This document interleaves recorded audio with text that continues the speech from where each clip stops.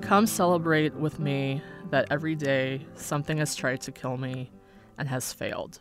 Lucille Clifton, won't you celebrate with me? A native of Radford, Virginia, Lisa Kwong is the author of Becoming Appalachian. Her poems have appeared in a literary field guide to Southern Appalachia, Still, The Journal, Pluck, and other publications. She teaches Asian American Studies at Indiana University and English at Ivy Tech Community College.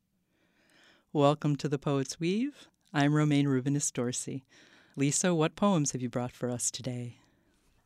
On the 42nd anniversary of my father's swim from China, October 17th, 2015.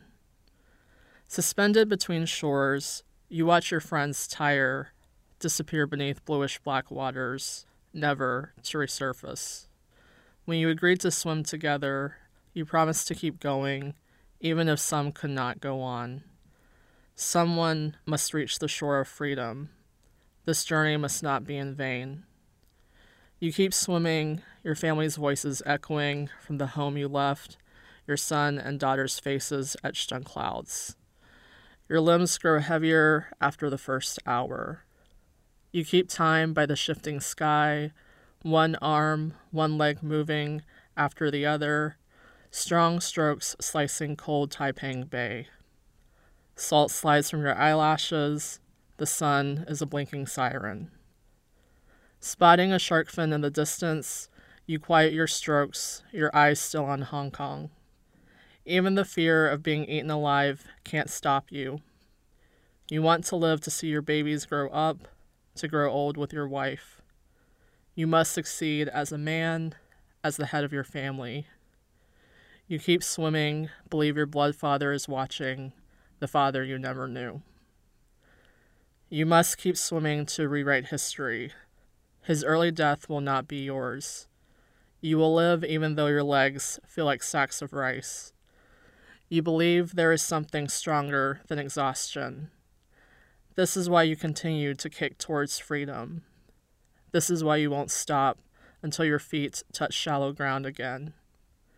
This is love spanning generations of blood, red legacies that will survive shark bites, the ghosts of family secrets.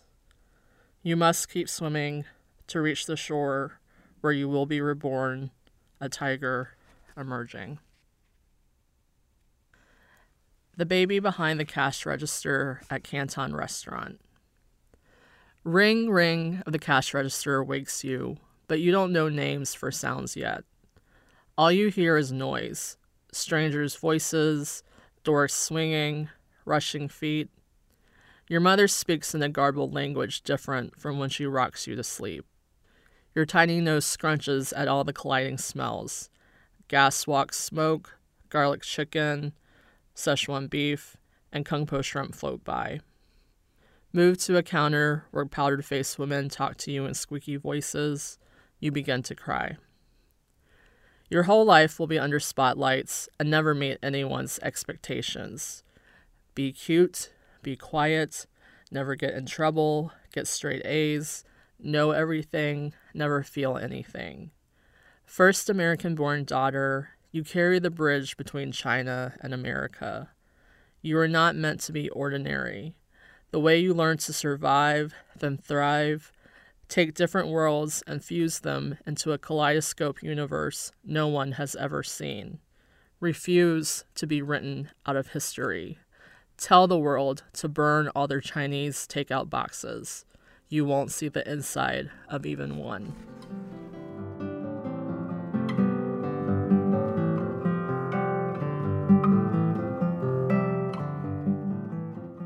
You've been listening to poems by Lisa Kwong on The Poet's Weave.